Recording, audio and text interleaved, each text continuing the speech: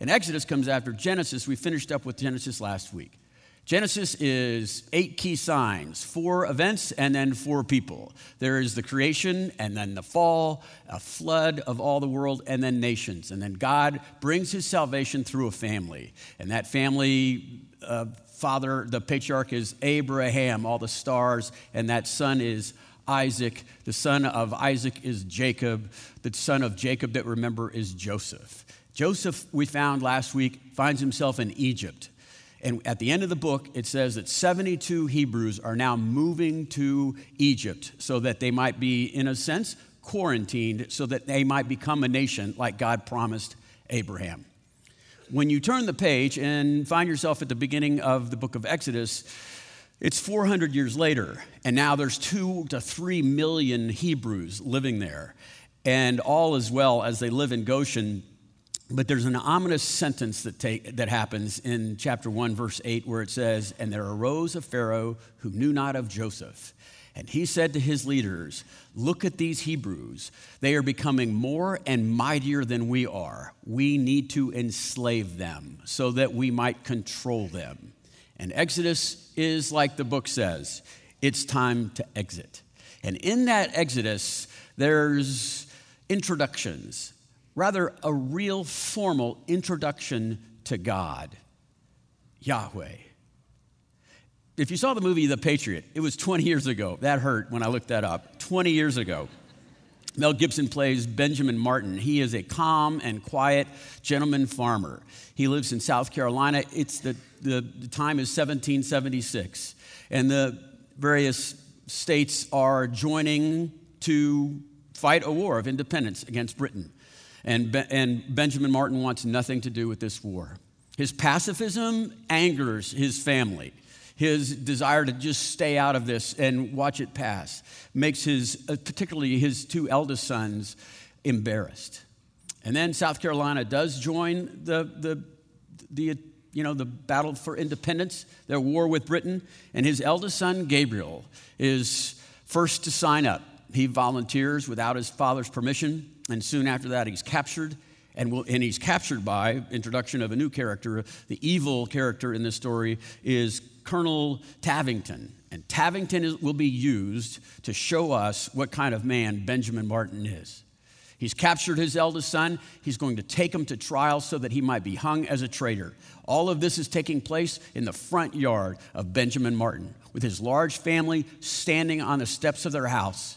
The second-born son won't have this. He charges the colonel, and the colonel shoots him in the heart in front of everyone. And that boy dies in the arms of Benjamin Martin. They burn the house down and take the eldest son away. And with that moment, something changes in Benjamin Martin. He runs into a burning house, goes under and finds a footlocker full of weapons that the family never knew he had, comes back down and starts barking out orders in ways that the family had never seen him. Grabs some of the older boys and takes them with him, and he says this: "Aim small, miss small." And in a period of about 7 minutes, he takes out an entire British battalion and saves his oldest son. The boys are shocked. This is not the father they knew. In this event and the events that continue in the progression of the revelation of this movie, we find that Benjamin Martin is a notorious, famously fear-filled person, or rather fear-striking person. He gets a reputation. His name is the Ghost. He is a genius in the field of combat. His heroism is breathtaking. He ends up being the turning point of the war itself. He's a hero. Tavington was used to bring that out so that we might see that this man was more than a mild rancher or a good father and a bad furniture maker. His family knew him as daddy, but they never knew his father. They didn't know the real Benjamin Martin and all that he could be. When you look at the book of Exodus, you need to see that's what's taking place there. There is an anti-hero in this one. It's Pharaoh. And God is using Pharaoh to introduce himself to creation in a whole new way.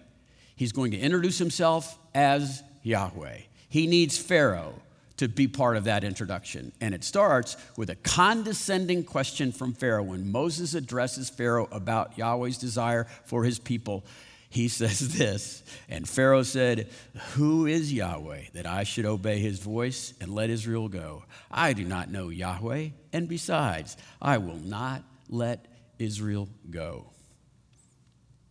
So here's the story of Exodus. Here's the theme. And God said to Moses, "I am Yahweh. I appeared to Abraham and to Isaac and to Jacob as God Almighty. But by my name, Yahweh, I did not make myself fully known to them. They just knew me as God Almighty. I'm rolling this out. This is who I really am. I'm going to use this introduction. I'm going to use Pharaoh so that everybody knows who I am. Therefore, say to the Israelites that I am Yahweh, and I will bring you out from underneath the yoke of the Egyptians. I will free you from being slaves to them. I will redeem you." First time this word redemption is used in the Bible story. I will redeem you with an outstretched arm and with the mighty acts of judgment. I will take you as my own people, and I will be your God. Then you will know that I am Yahweh, your God, who brought you out from underneath the yoke of the Egyptians. This is our learning point for the day. Who is Yahweh? And why should you obey his voice? That's the point. And when you listen through and you study the 10 plagues that's taking place in Genesis or Exodus 1 through 13, you'll see that's what he's trying to communicate. Not just to the Egyptians, not just to the Hebrews, but to all of mankind and to you and to me. You have to know when you read the book of Exodus the context of what's taking place so that you can make sense out of these plagues. It's not just a war with Pharaoh or the Egyptians. It is about the gods of Egypt and their idols. What's happening here is there's a war happening, and it's a spiritual war. And God's making sure that we can see it. We can see what's happening spiritually, but we can see it in the physical. And so all of these things are going to be displayed so that all the senses can appreciate the memory that God's making. And the memory that he's making is showing off his superior power as the creator and the designer of all things so that the people of faith, like you and me, could live in greater faith. But this is a spiritual war. And with that, who is Yahweh that I should obey him? Who is Yahweh that I should listen to his voice? That's the ringing of a bell. It's no holds barred from this point on, and the winner takes Israel. When you read through the plagues, you need to be watching or highlighting or listening for the 10 times these plagues are introduced or concluded with so that all of Israel would know that I am Yahweh. And then another 6 times it says so that all of the Egyptians would know that I am Yahweh. And then multiple times so that all of man will know that I am Yahweh. Who is Yahweh that I should obey him? Who is Yahweh that I should listen to his voice? And this storyline continues, and it's going to come up again in Daniel or Deuteronomy, and then Joshua is going to know about it, and so are all the people that Joshua is going to be going up against. Shows up in the kingdom period about 500 years later. Jeremiah quotes this epic of time because of his being a prophet and says, look who Yahweh is. Keeps showing up all the time. He's wanting all the people of faith to know these stories so that they can have confidence in who is Yahweh. It's about the false gods of Egypt. Egypt is probably the most polytheistic culture in the ancient Near East. And it wasn't just that they had many gods, but particularly in this story, it's important to know that Pharaoh is a god. He is the son of a god of some kind. In this case, he is more likely the son of the god of Ra, the god of light. And that's why the last plague is the plague of darkness. And it's not just about the rulership of the gods, but him himself. And as one of those gods, as Pharaoh, he doesn't just get to rule the people, but he's responsible for justice, peace, and prosperity. And that's why these plagues will be directed eventually towards him. Now, let's just pause and not be looking back on history with an attitude of historical snobbery like those pagan people. We still have false gods and idols. Nietzsche, the atheist, says that there are more idols in the world than there are realities. Keller, Tim Keller, the famous pastor up in New York City, said, the human heart is an idol factory. Listen to what he writes. We may not physically kneel down before a statue of Aphrodite, but many young women today are driven into depression or into eating disorders because they are obsessed with their concern for their body image. We may not actually burn incense to Artemis, but when money and career are raised to cosmic proportions, we perform all kinds of child sacrifice and neglecting our family or community, all to achieve a higher place in the business of wealth and prestige. The human heart takes good things like a successful career, love, material possessions, or even a family, and they turn them into ultimate things. Our hearts deify them and make them the center of our lives, and we think that we can find significance, security, and happiness ultimately in these things. We take good things, God-given things, and we turn them into ultimate things. When I was in my mid-30s, it just happens sometimes, and you don't know why or how it happened. But when I was in my mid-30s, I found myself having made an idol out of, I don't know if it's the American dream, but it was certainly a family dream, the Cassidy dream. And that was that I wanted my children to grow up and go to the same elementary school that would feed to the junior high, that would feed to the high school. I would like them to stay in one place for that time in their life. It might be because of a reaction. That was my experience. I enjoyed that. But prior to me getting here at 4 years old, my father moved every 2 years, and I didn't want any part of that. And I liked what I had, and everybody should have that. And that's what happiness is.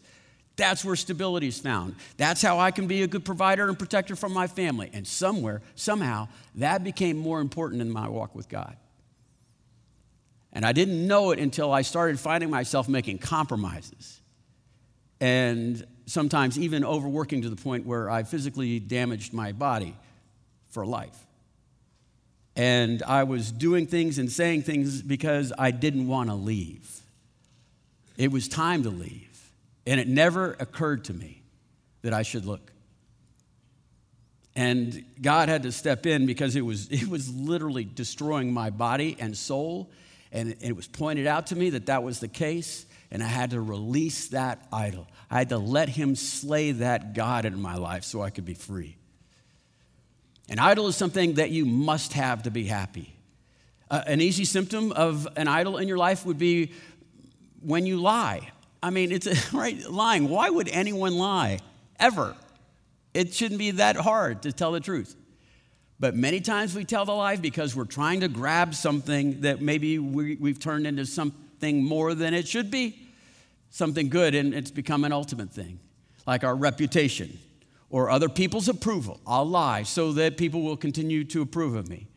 I'll lie so that I can retain or even gain some kind of power. I can lie to keep a few bucks so I can have financial advantage. Every time we compromise some kind of ethic and our soul says, what? Just keep in mind that you have some kind of priority that says you're willing to lie to make sure this must happen because you've turned that into an idol. And here's the secret to change in many people's lives.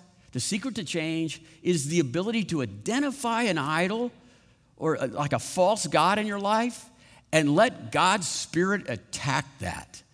Let him go after it like a plague and dismantle it. And so you listen to what you fear. You listen to your emotions when you think you might lose something, like in my case, that I would have to move. Oh no, why so panicked? Maybe it's more than it ought to be.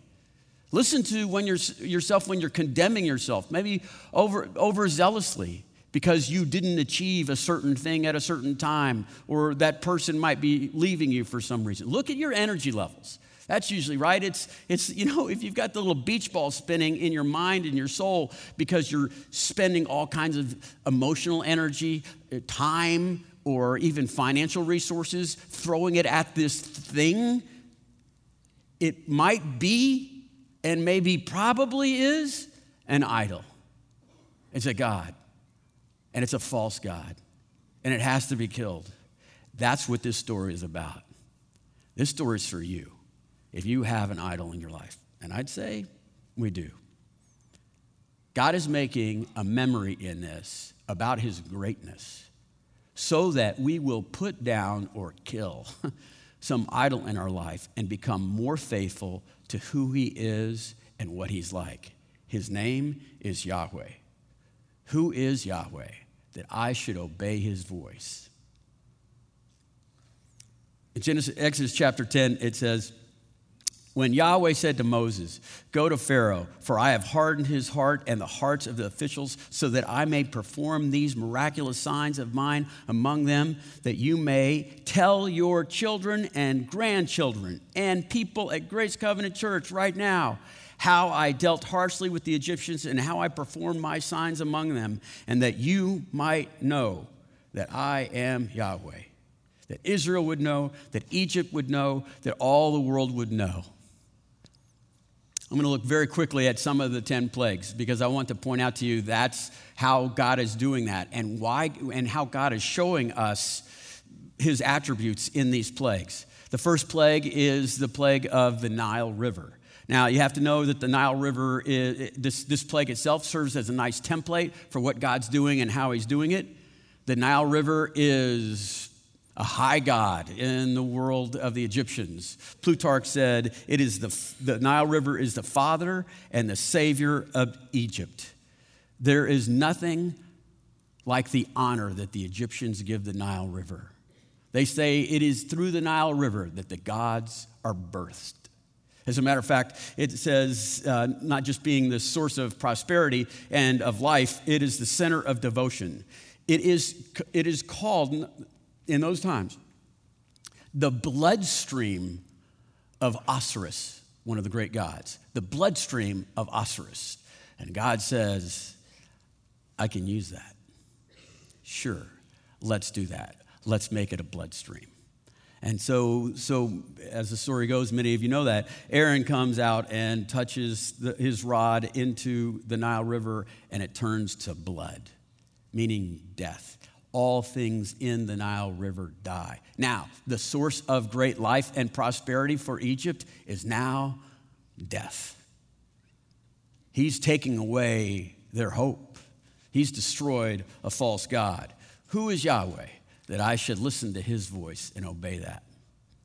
Well, the second plague, the frogs are flushed from the river, and now the second plague is this plague of frogs. The frogs are now coming. Keep in mind, these are goddess. In this case, it's a goddess of fertility. And these frogs were considered by the farmers, when they would sing and croak, it would be the song of prosperity. Friends, they are not liking this song. It is overplayed. It said they are overwhelmed with frogs. They are everywhere in every context. And they are goddesses, and so they can't harm them in any way. If you killed a frog, you could be killed. And so as the frogs are taking over Egypt, Pharaoh, on verse 8 of chapter 8, Pharaoh summoned Moses and Aaron and said, pray to Yahweh to take these frogs away from me and my people, and I'll let your people go and offer sacrifices to Yahweh. So Moses said to Pharaoh, okay, I'll leave you the honor of setting the time for me to pray for you and your officials and your people, that you and your houses may be rid of these frogs, except for those who remain in the Nile. And Pharaoh says, okay, tomorrow. God is mocking Moses and Pharaoh. This is going on. He's mocking him. He's saying, okay, you had enough frogs? Sure. Okay. So why don't you just tell me? I'll tell you, I'll let you make the appointment. I'll put it down in God's calendar. When? When do you want the frogs gone? Tomorrow? How about noon? Okay, we'll do that. And then verse 13 and 15, careful what you ask for. And Yahweh did what Moses asked, and the frogs died in the houses and in the courtyards and in the fields, and they were piled into heaps, and the land reeked of them. And the land reeked of them. Can you imagine, in the front yard of every house is a 10-foot pile of dead frogs. And in the back, there's another 10-foot pile. On every street corner, there are piles of piles, 100 feet. Okay? This is Egypt in the summer. How's that smelling? It reeked. Did anybody see 1917? Beautiful movie. You have to see that movie. It's a big screen movie. Leave the kids at home. It is as much as you can take, as many senses as you can take of what World War I trench warfare must have looked like. And the only sense that they wanted to bring to us but couldn't was the sense of smell or rotting flesh. It is pungent. And so they do that with gnats flying, and there's a line in there, if you get lost, just follow the pungent stench back. That's how you'll find your way back. That's the smell here. And so it says, and then when Pharaoh saw that there was relief, he hardened his heart and would not listen to Moses or Aaron, just as Yahweh said it happened. And so gnats follow the death. And what follows gnats, but now flies. Flies are everywhere. And I want you to see things change a bit in the plagues, in this fourth plague of flies, in that it says, Yahweh says to Moses, go to Pharaoh and say this. Yahweh says this, let my people go that they might worship me. If you do not let my people go, I will send swarms of flies over you and all of your officials and your people and all of your people and into your houses. For the houses of Egypt will be full of flies, even the ground where they are. But look what he says. This is how it's different. He says, but on that day I will deal differently with the land of Goshen and where my people live. No swarms of flies will be there, so that you will know that I, Yahweh, am in this land. I will make a distinction, there's the word redemption again, between my people and your people. This miraculous sign will occur tomorrow. He's mocking them again. These flies, if you think they're the nuanced flies that are kind of trapped on your screens trying to get out, it's not that fly. It is Corpus Christi northeast horsefly. Not the flies that land on you and bother you while you are eating. They're the ones that land on you and tear into you as they eat you. They are carnivorous. If you've been bit by one of these horseflies, you know you wish you were bit by a mosquito or maybe even a wasp. They tear your flesh, and that's what's happening. And they are everywhere all the time, except with the Israelis. And so if you can imagine, Pharaoh gets tired of this and calls Moses and Aaron back. And in that throne room where it's almost dense, hard to see through with all of these flies, picture this. Aaron and Moses just kind of going, not touched by a single fly, right? Like they have off or some kind of repellent running through their circulatory system. And they just look at Pharaoh and his boys, and they're slapping their welt, filled with maybe even infections, and they just say, what's up? Heard you guys got a fly thing here. I don't know, it's good in Goshen. See the mockery? I mean, he's calling them out. And then Yahweh did this. The dense swarms of flies poured into Pharaoh's palace and into the house of his officials and throughout Egypt and the land, and they were ruined by the flies. Verse 25, and then Pharaoh summoned Moses and said, go sacrifice to your God in their land. Just get out of here. See how he's showing off? He's showing off to empower, he's introducing himself as Yahweh. Who is Yahweh that I should obey him? That's the question. Here's the answer. He is our creator. And if you see what's happening here is God, causes the first plague to take place with the Nile River, and then he's just backing away and just letting nature take its course. Just lets chaos ensue. God designed, he builds and maintains all of his creation. Designs, builds, and maintains. And when we say we want no part of God, this what's being on display here is fine. You step away from God, you step away from his protection of us in the second law of thermodynamics. We are approaching chaos much quicker than we had thought. He just lets go. Why should we obey him? Because he knows the design of our bodies physically. He knows what's good for that. He knows the makeup of our emotional well-being. He knows the sociological gears that must take place to have a healthy society. He knows the spiritual laws. He wrote the spiritual laws. And so when God says, look, I need to be king, he doesn't say I am king and I should be king because I want to be in charge. I'm the boss. He's saying, I'm the king because you should trust in my wisdom. I'm your maker. I designed you, I made you, I maintain you. The laws of God, the decrees that we receive from him, friends, they're gifts. They are gifts. The first commandment, I am Yahweh, you shall have no other gods before me. Thank you, God. Thanks for that help. This one right here, cut in the glass, right? Love the Lord your God with all your heart, soul, strength, and mind. Why would he say that? Because it's true. It's the only way that works. He's trying to help us. He's trying to give us the answer key. And that's what he's showing in these first few plagues. It's not like if you run from God and want nothing to do with him, who is Yahweh that I should obey him? It's not like he goes, boom, you get a car wreck. You get an ulcer, you get a divorce. That's not how it happens. He's saying this, you harvest what you plant. And if you say, my work is more important than my intimacy with God, it's okay. You just made a step toward chaos. And when your God becomes work, then you're going to overwork. And in that overworking, you're going to overworry. There's your chaos. There's your emotional chaos. You do that long enough, you'll have family chaos. There's your divorce. You continue long enough, you'll have physical chaos. There's your ulcer.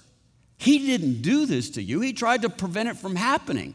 You should have no other gods before me. If you do, they'll destroy you. Idols destroy us. God gives us a decree. Forgive those who sin against you. We say, okay, but I'm justified. I'm holding on to, I want to see justice happen in my terms and in my time. He said, no, don't do this. I know the way your soul is made.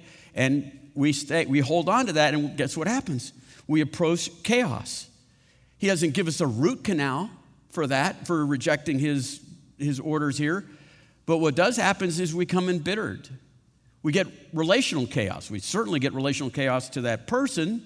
But what usually happens is we say, I'm never going to feel that sort of thing again. And we say, I'm going to be self-protected. I'm not going to let that happen again. And so we become shorter in our grace with other people because we're holding on to this need for justification.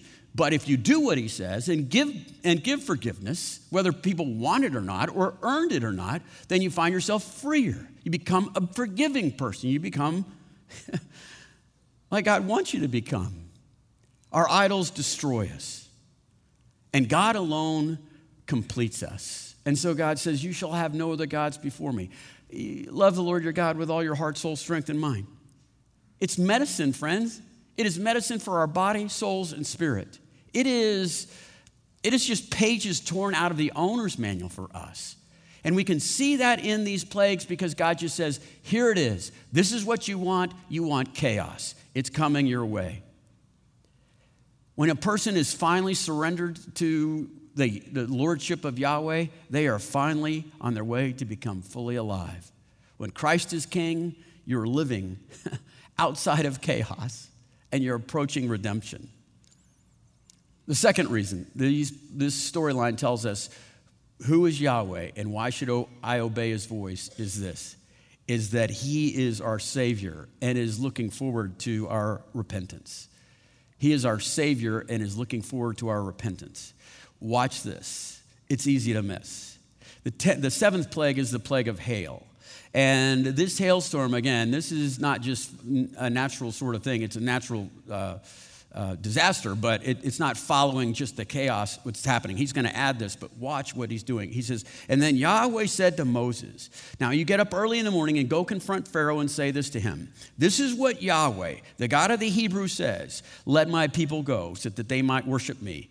Or this time I will send the full force of my plagues against you and against your officials and against your people so that you may know that there is no one like me in all of the earth. But he doesn't do it suddenly. Look what he does. He delays this. And this is the seventh plague, by the way. And so, verse 15 says, For by now I could have stretched out my hand and struck you and your people with plague that would have wiped you off the face of the earth. But I have raised you up for this very purpose, that I might show my powers and my name might be proclaimed in all of the earth. God is saying, look, this is the seventh plague, and I could have done this in one. I mean, can you imagine writing this script if you were maybe in charge of this?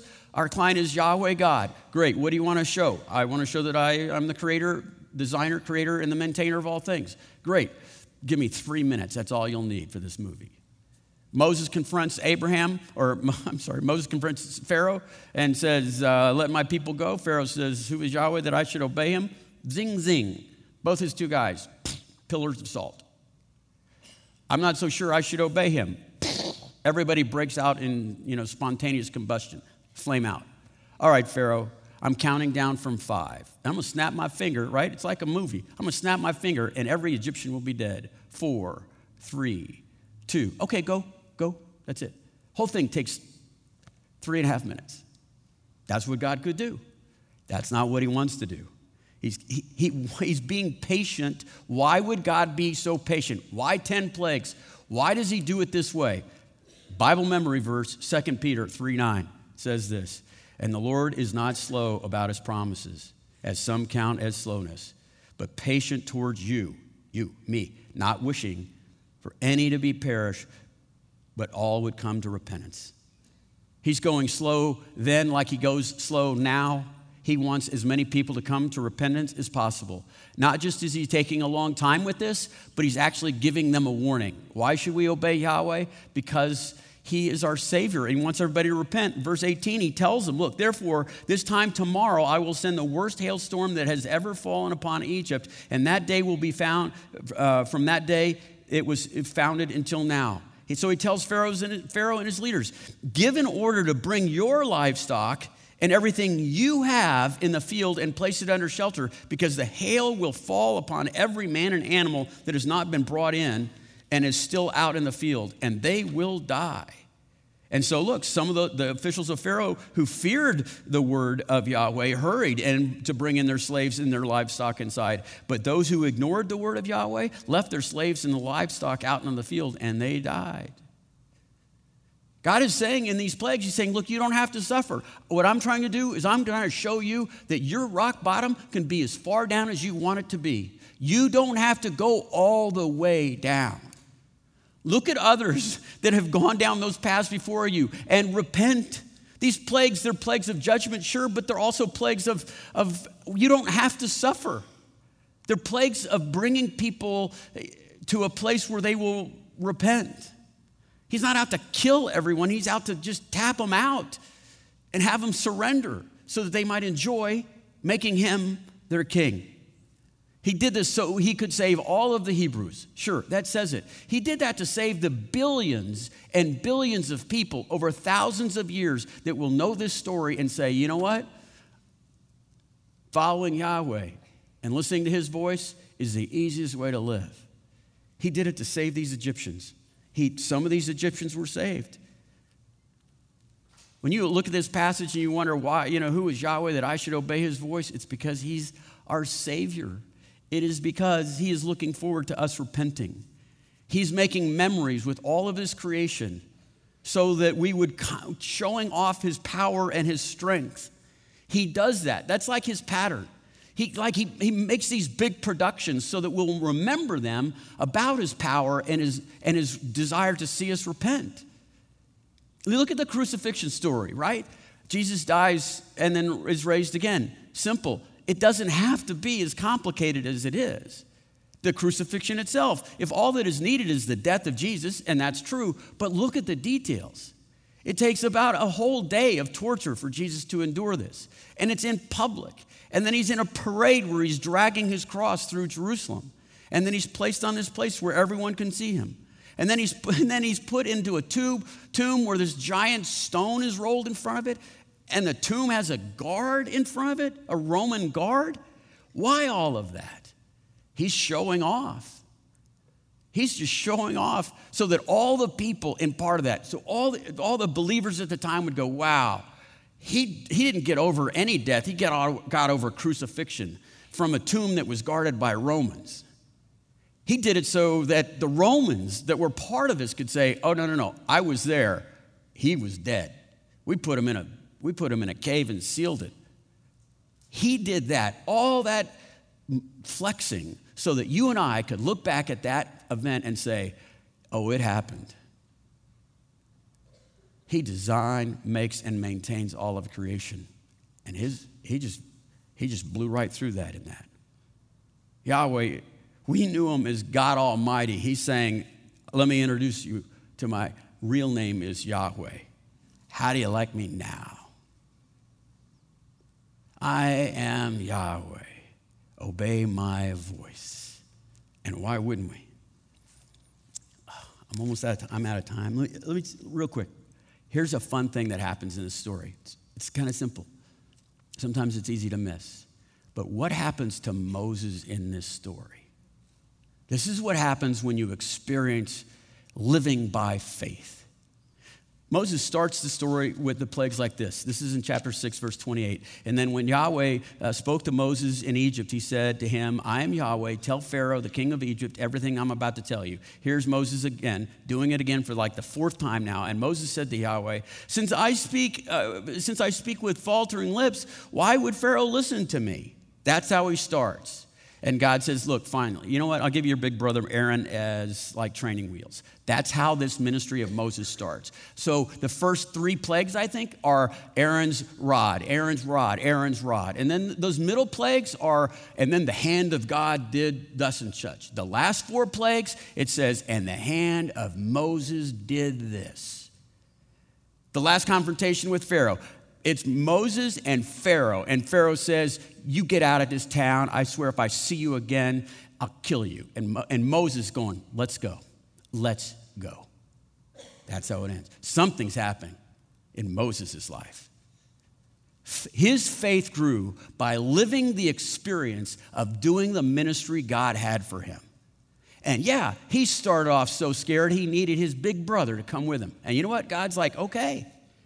But he lived through these plagues, these demonstrations of God's design and making and maintenance of all of creation. And in that, he just grew into this courageous lion that we know Moses to be. That's our story. It can be our story. I'm just the pastor, right? You guys are yeah, God has a ministry for all of you. God put you here now for this very purpose, that you would know Yahweh and obey his voice. And so whether you're in the classroom, and I know it can be very scary in a classroom to stand up for God, you feel like everybody's looking at you and laughing, maybe because they are, okay.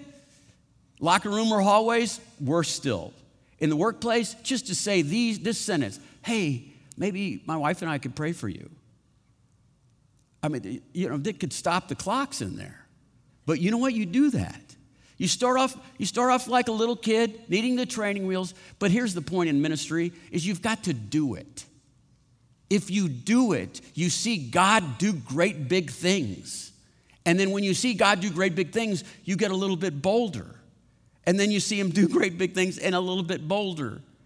Because God isn't changing, you are. You might have known him as God Almighty, but he's saying, I am Yahweh. Obey my voice. So yeah, it seems like you're a little kid facing down a whole army, but what you're really doing is you're a little kid facing down an army and Yahweh is standing behind you. That's ministry. That's the pattern. But you have to practice. Your faith is, look at Moses. Your faith is like a muscle. If you don't use it, you lose it. If you do use it, it gets stronger. It's like maybe a foreign language to you, right? If you don't use it, it goes away. If you're just like, oh, I'm going to trust God, but not do anything. You have to trust God and do something. And in that doing something, God shows up and says, I am Yahweh. How do you like me now? This section of Exodus is the formal introduction to God Almighty. His name is Yahweh, and he wants you to live the courageous life that Moses got to enjoy. He put on that spectacular display of power so that we would have a memory that is unforgettable, and we bring that memory into the ministry that God has given us here and now. Be encouraged. Yahweh is our God. Let's pray.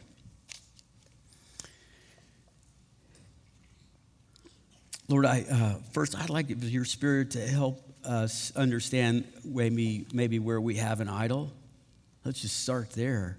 Something that we've made more important than you.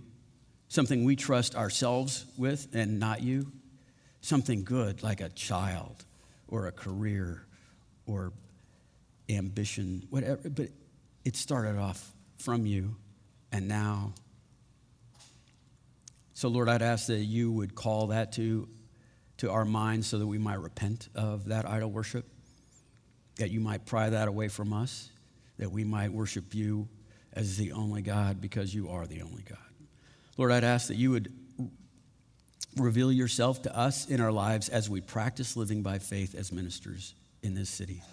You are Yahweh. I'd ask, Lord, that you would give us this week a step of faith so that we might see you as the designer and the maker and the maintainer of all things. Lord, let us be a people of courage, of compassion, of service, of truth. Who do you serve? We serve Yahweh. We listen to his voice and obey. It's the easiest thing to do. We pray this in Jesus' name. And everybody said,